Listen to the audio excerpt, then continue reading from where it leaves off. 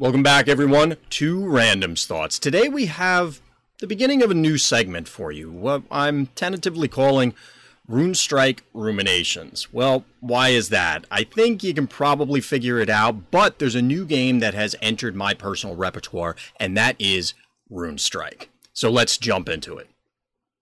What is RuneStrike, aside from kind of becoming my latest obsession? Well, RuneStrike is a free-to-play card game. If you're watching this channel, you probably could have guessed that. But RuneStrike is a card game that employs a personal, we'll say, soft spot. And that is, it references a lot of real-world myths, such as the classic Greco-Roman pantheon, as well as the Egyptian pantheon, which is one that's one of my personal favorites from, well, when I was a wee little child. So, we're going to talk a little bit about my initial impressions now that I've gotten a few hours into RuneStrike. Now, there are a number of different topics that are important to beginning players, and I'm, of course, speaking from that perspective, but simultaneously speaking from a couple of other angles, namely that I am an experienced card gamer. I've been playing it for, well over 2 decades, both physical and digital.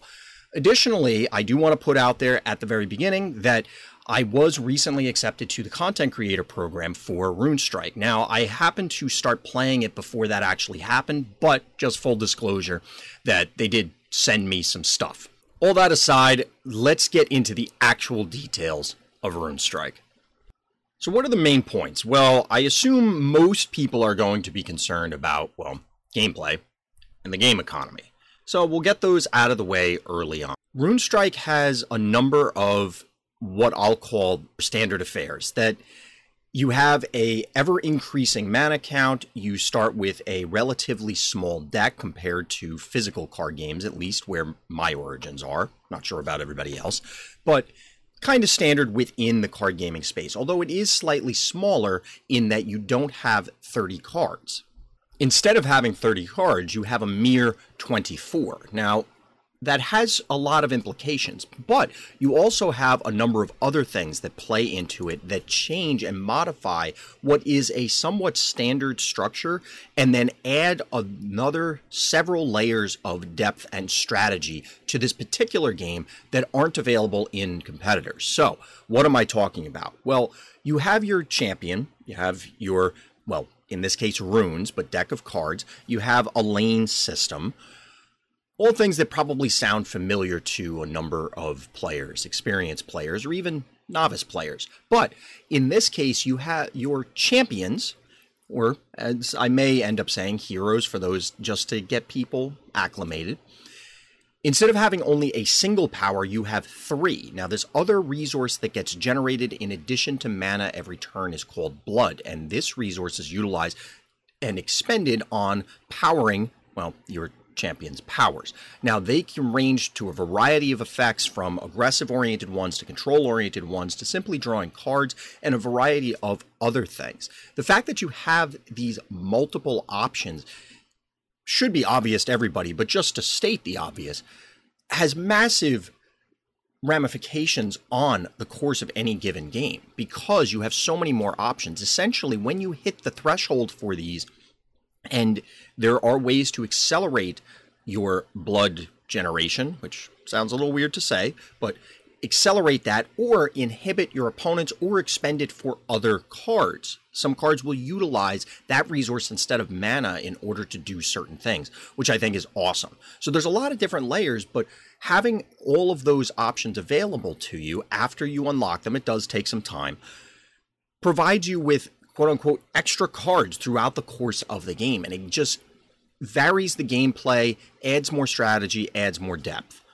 So what else? So we have additional things for your champions. The champions are locked to specific factions, which I like as a system in general. Personally, I've always been a fan of what the WoW TCG did, and later on Hearthstone and other games, that where they had a class system. So it allows you to, as the developers, have really cool effects, have really exciting effects, but still limited so it isn't just, well, every deck is going to run these. Well, it's not every deck. It may be every certain deck, every nature deck, every shadow deck, but it's every nature aggro deck, every nature shadow deck. But a myth aggro deck or a myth shadow deck would look a little different. So it allows for the diversity of builds that a lot of people are drawn to card games, and allows you to have these flexible options because you can choose the champion of your choice with the play pattern of your choice. Now, naturally, there's also a neutral card pool that gets involved and allows you to flesh things out. Moving from there, what about the actual in-game play?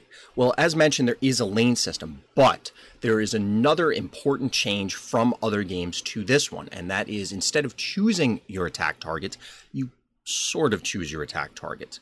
As you'd imagine, uncontested minions will punch your opponent in the face, but your champion will also punch your opponent in the face because they have a base attack, which immediately shortens the game length and puts that cap on there. Normally, a lot of games rely on fatigue or depletion damage when you run out of cards, or in physical games, the game just often ends.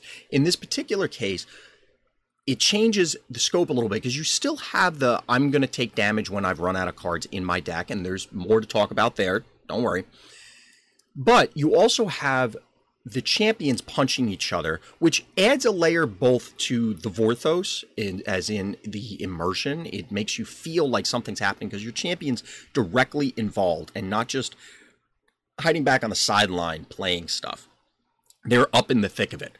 But it's also obviously a large implication for the actual strategic gameplay. Now, the lane system, which I keep mentioning but haven't really talked about that much. There are 5 lanes. You will place minions in each of these 5 lanes. When you play the minion, it will just charge forward into whatever opposes it of its own volition. That sounds a little weird because it's not uncommon in other games where you choose your targets. But there's an extra layer here because the defending minion will not deal its combat damage back, meaning that the aggressing minion, the attacker, will get damage in for free. So if you play a 2 health minion in front of my 2 attack minion, mine will eat yours and then keep punching after that. This has huge effects on the gameplay. And it may sound a little weird, especially coming from other games, but it is really cool. If you played other games in the past, such as Soulforge, this is at least the lane and the auto attack system should be similar. I've definitely played other games that have involved just more both automated attacks because they must happen. They automatically happen at the end of your turn. As soon as you click the end turn button, bang, everything attacks from right to left. And the sequence of those attacks, the placement of your minions, and gearing up to set up these scenarios where, oh, your opponent thought they played a big blocker. Well, I'll buff my guy, eat yours, and then get a massive tempo advantage. Now, these are all things that you have to consider while playing RuneStrike, while building decks for RuneStrike, as they will have enormous long-term gameplay implications, both in your individual games, and I'm very excited to see where the set design and card design goes in the future. Now, another topic that I've been kind of dancing around, although mentioned, is the Void. Now, the Void is RuneStrike's term for the discard pile, the graveyard, the boneyard, whatever your game of choice's terminology for it is. However, there's a unique aspect of this in that when you run out of cards in your deck, normally, in a lot of other digital games, you will just be taking either a set amount of damage or an incrementing amount of damage that will add up over time, and then eventually someone dies. However, here, when you can't draw cards from your deck, you draw from your Void. It's randomized, so it's not necessarily the order that they hit, but you draw from there and then take an incremental amount of damage, an increasing amount of damage. And this is actually really cool because it can certainly be frustrating in these games, especially since RuneStrike features a smaller than normal deck size that, well, my opponent just managed to have all of their answers on curve and I ran out of threats. So now I guess I just die this slow death, this very frustrating slow death. But instead here, you're going to get another shot at utilizing these cards. Now, given that you have the standard 2 cards per deck, 2 of each copy, and 1 for each legendary, it means that you could get some of these effects back and then try and reshape the game in your favor. So again, while we have a heaping helping of the known, the things that we're used to, all of the familiar, there's a lot of tweaks, a lot of quirks, and a lot of changes that RuneStrike brings to the table that allows it to stand out from a lot of other competitors, both historically and contemporary.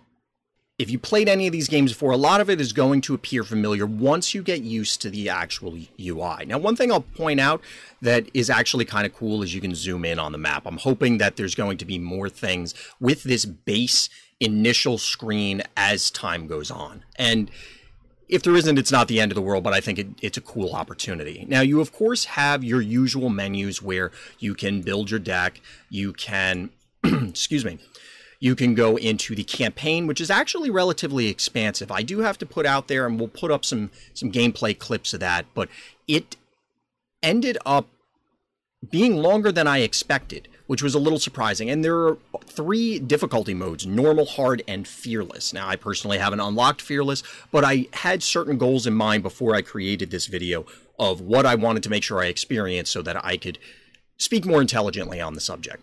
So besides the campaign, you of course have your PvP modes. You have also a PvE mode in solo where you can try and contest several bots, specifically 7, to see how far you can get, and then rewards based on how well you do or how poorly you do, I guess. There are some consolation prizes involved. So aside from Arena, you also have, of course, the store. They got to make money somehow. And there's a variety of different things aside from your usual offerings of packs as well as cosmetics.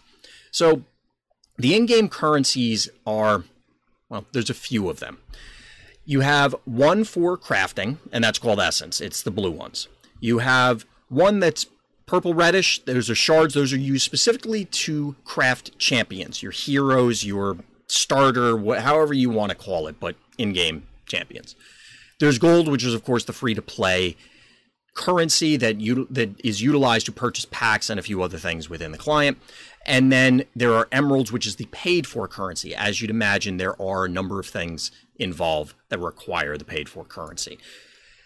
Quick sidebar on the overall economy. There is something unique about this particular game, and that is the path. Now, the path is the Path of Glory, or POG. You'll see the POG abbreviation if you jump into their official Discord or hit up any of the usual social media outlets such as Twitter, Reddit, Facebook, etc.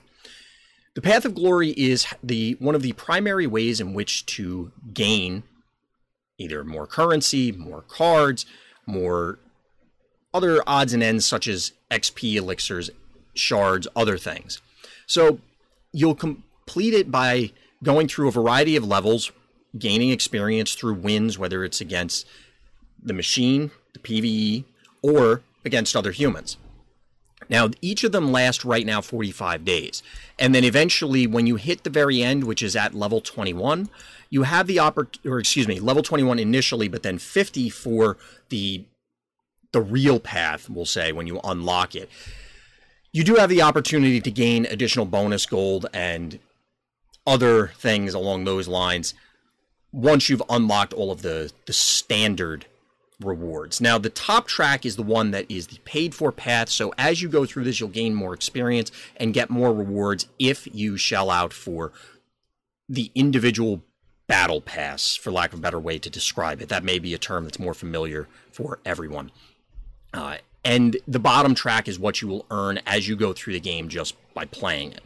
Now, I know I said that was going to be a short sidebar on the economy, but I think it informs a lot of information about how the game works.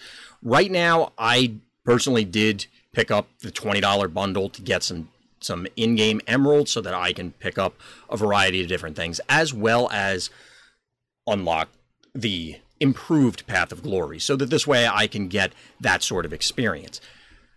It seems beneficial at this stage. I can't really say whether it's going to matter long-term or not. And just to, again, caveat all of my comments, I'm still only a few hours into this. And by a few, I mean probably more than a dozen, but not much more than that. So a lot of this is coming with, hey, I'm looking at it with fresh eyes. Now, there are a few other things that I want to talk about, but I think that's enough about the UI for now. Let's jump into the campaign. So the campaign is where you're going to begin your RuneStrike journey for the most part. Now, It is, as I mentioned earlier, pretty involved. There's actually a number of different levels, and within them, there's also difficulty levels, or I guess superseding them are difficulty levels.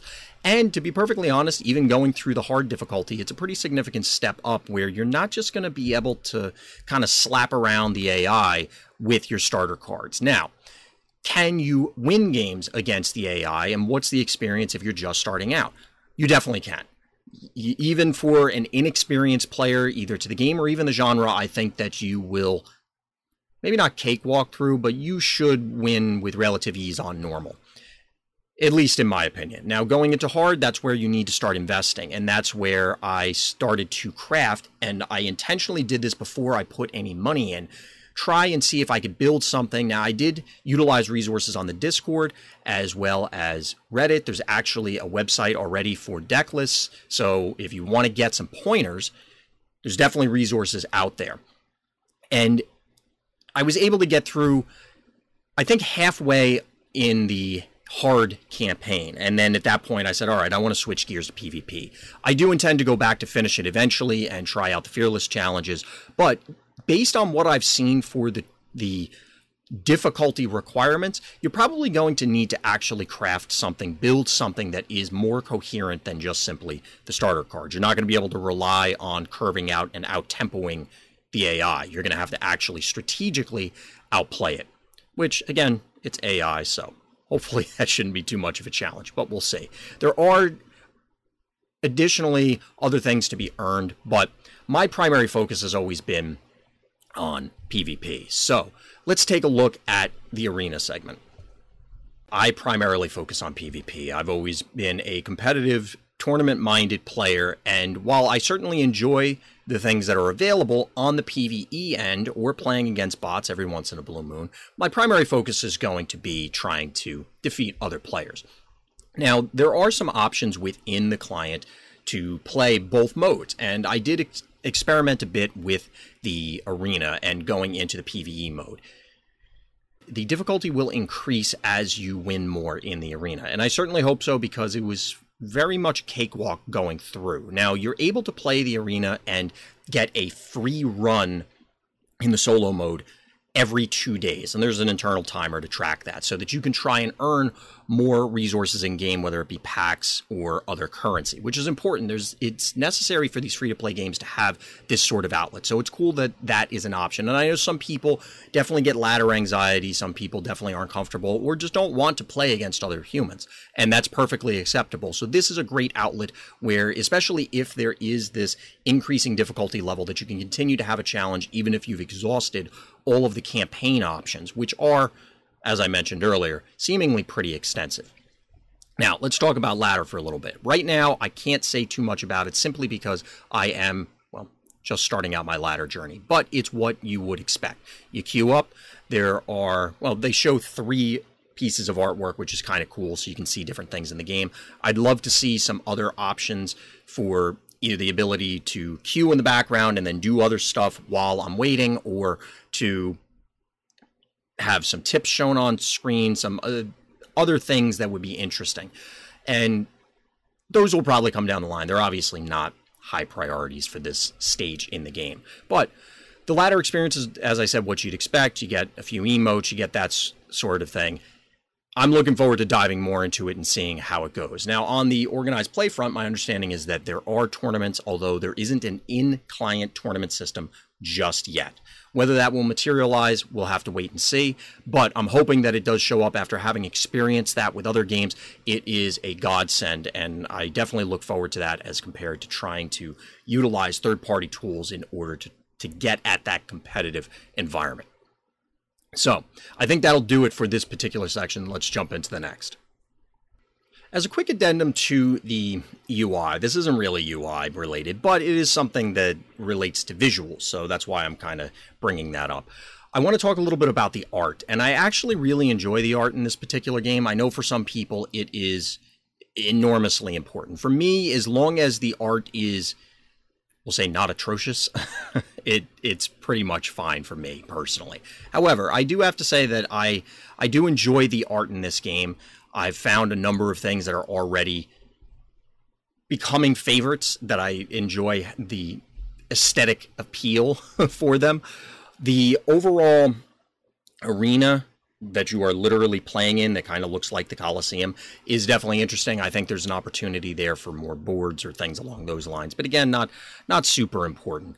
Overall, I'm pretty pleased with the art. And if you are, it's always going to be subjective as to whether you personally find it appealing. But I think that this is one that you could definitely look at and be comfortable with. It's not as stylized as I've seen other games. It's not as photorealistic as some other games. And therefore, it kind of fits this middle ground for me. You're going to have to take a peek at it for yourself to make that decision. I can't really say either way overall, as in I'm not an art critic. I can't say, yes, this is objectively good or bad, but I think that the art is acceptable and therefore we'll go with it. So what are my final thoughts on my initial impressions of RuneStrike? They're actually pretty positive, to be perfectly honest. I've enjoyed my brief time with it so far. I expect that I'm going to be playing a fair amount of it, and I'm looking forward to streaming it, actually, because I think that there's still a lot of opportunities in this space, the digital card game space, to have a lot of unique and fun experiences, and I'm enjoying what's going on so far.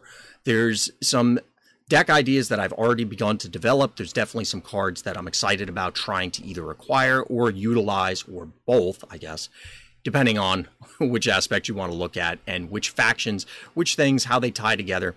The campaign is interesting, as mentioned. I'm looking forward to seeing if it materializes in future ones and where that goes, since I'm jumping in. And there's already an existing addendum to the campaign with Ra apparently trying to destroy the world. So once I get through that, I'll have more information and can talk about it more intelligently. But right now, I've just been challenged by Jupiter and managed to successfully complete that on the early difficulties. So, as I said, I'm going to be playing more RuneStrike. I'm going to be streaming more RuneStrike. And I'm going to be talking about more RuneStrike. So definitely hit the subscribe, follow me on Twitch or Twitter. And if you want to see more RuneStrike content, let me know what you'd like to see, because I have a lot of things in mind. Again, with the competitive focus, but if you want to see specific things, definitely reach out to me and let me know. So that'll do it for this time. As always, everybody, thank you for listening. Thank you for watching, and Black Lives Matter.